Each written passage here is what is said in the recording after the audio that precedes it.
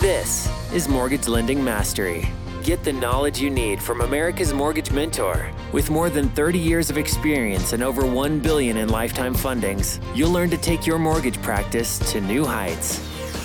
Certified mortgage planner and CEO of KineticSparkConsulting.com. Here is Jennifer Duplessis. Okay, this is Jen. So I want to talk quickly today on a Jen's Jot about, I've been doing that whole series on this versus that, and I wanted to share a few more things, and I'll continue to do that. I've got probably 150 different this versus that's that I'll go over a period of time, but I wanted to share with you something that, really resonated with me, and I'm really going to start using it in pretty much everything I do. And what I know is that we've talked about this before, is when you get to the point where you are wanting to hire an assistant, you're trying to find another mini you. And we always use those terms, a mini you. But the thing is, when you first started in your business, you could communicate with clients and get back to them consistently because it was just you. And you were doing everything to make your reputation really good. And so you were functioning at 100%.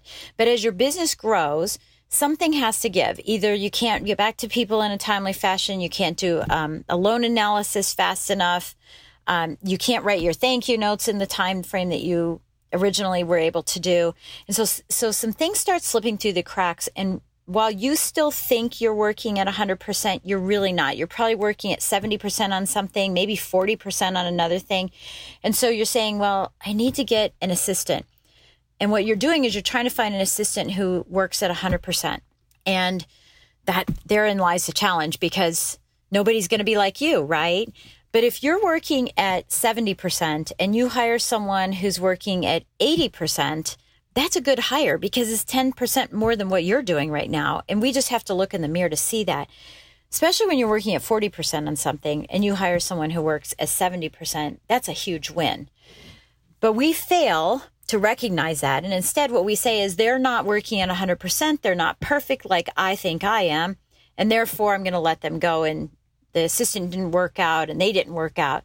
And it's really not fair to other people, because our expectations are so high, because we want them to be, so let's say you have 5 people on your team, you want each one of them to be working at 100% so that the whole team is working at 500%. And that's just simply not going to happen. It's just not. So, and I know that. But it's tough, because you can rack your brain as a team leader and as a manager saying, I've explained this 1,000 times. Why am I having to explain it again? And why don't you get it? And it might be the way we're delivering. It might be the way they learn. It might be that we're expecting so much from them that they're afraid to tell us that they don't understand something. And so therefore they never get better at what they're doing. So I want to share with you the difference between progression and perfection. It really, and specifically in that way, because everything I just told you is compiled and rolled up into progression versus perfection. Let's not require that everybody be perfect around us like we think we are. Let's look more towards the progression. Is that person progressing from 60% to 61 to 63? Is there a progression that they're doing in obtaining or grasping the concept that we're trying to give them? So, for example, and I mean, some of this is silly, but it really is very, very important. And one of the things is that just having someone schedule your appointments and having those appointments be on your calendar in a specific way. So, for example, I like my appointments to be scheduled to say B2B, a big capital B, a letter 2, a number 2, and a big capital B, colon, Jen, and whatever the person's name is, right? And in the notes, I want to have Jen's cell phone, the person's cell phone, in case we have to get a hold of each other, and then the purpose of the meeting. So new relationship, realtor, or catching up, okay? But I need the address in it as well, and I want a reminder, and I want the so when it first comes out, it says B2B, and then when it gets confirmed the day before or 2 days before, then I have my team member go in and say confirmed in big capital letters B2B, da da da da. So I know they're confirmed. So I have this insanely detailed process, right? But that's kind of what has to happen. And when he first, my assistant, one of my assistants first started, it was just Jen to meet Bob. And I was like, well, who's Bob? And then I'd look at the email, and Bob's email was bippity-bop-bob@gmail. Well, I don't know who that is. I have no idea.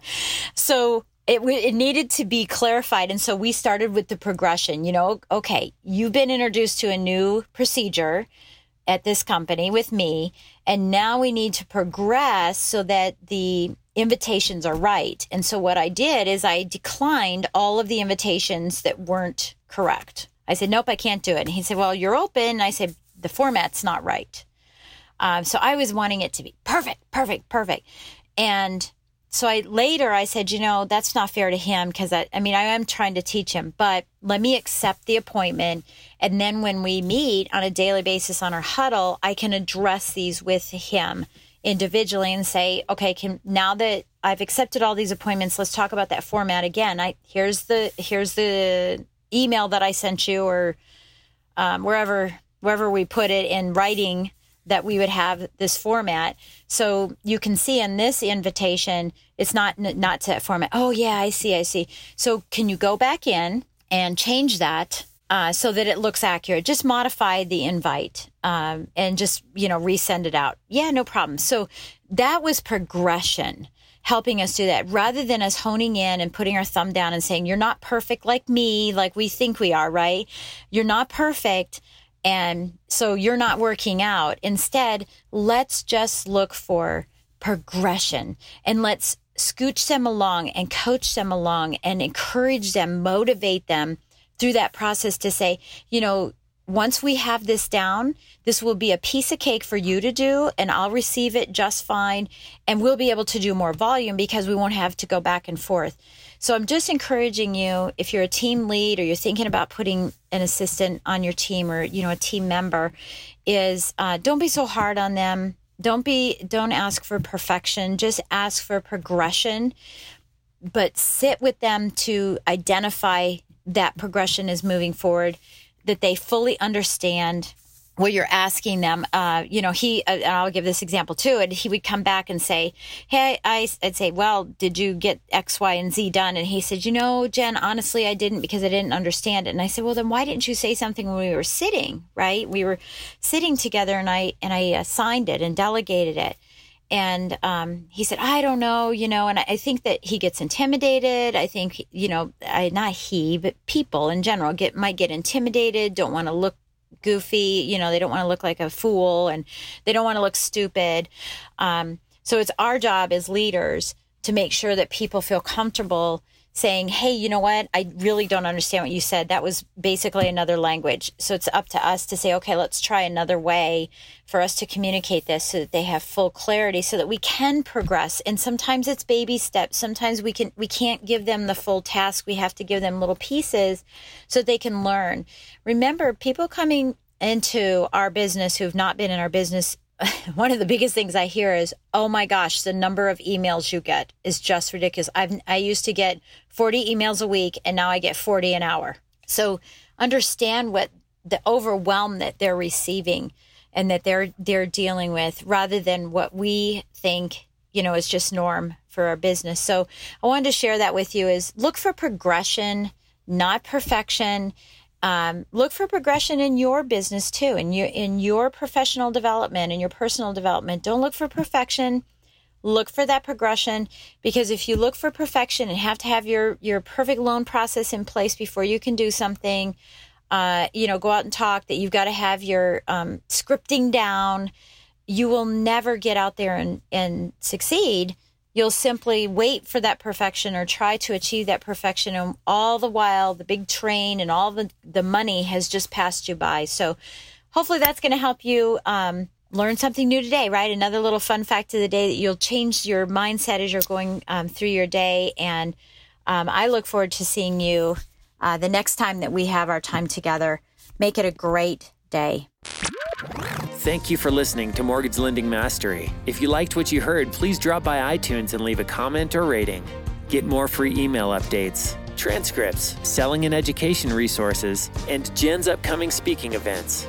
Just visit our website at kineticsparkconsulting.com.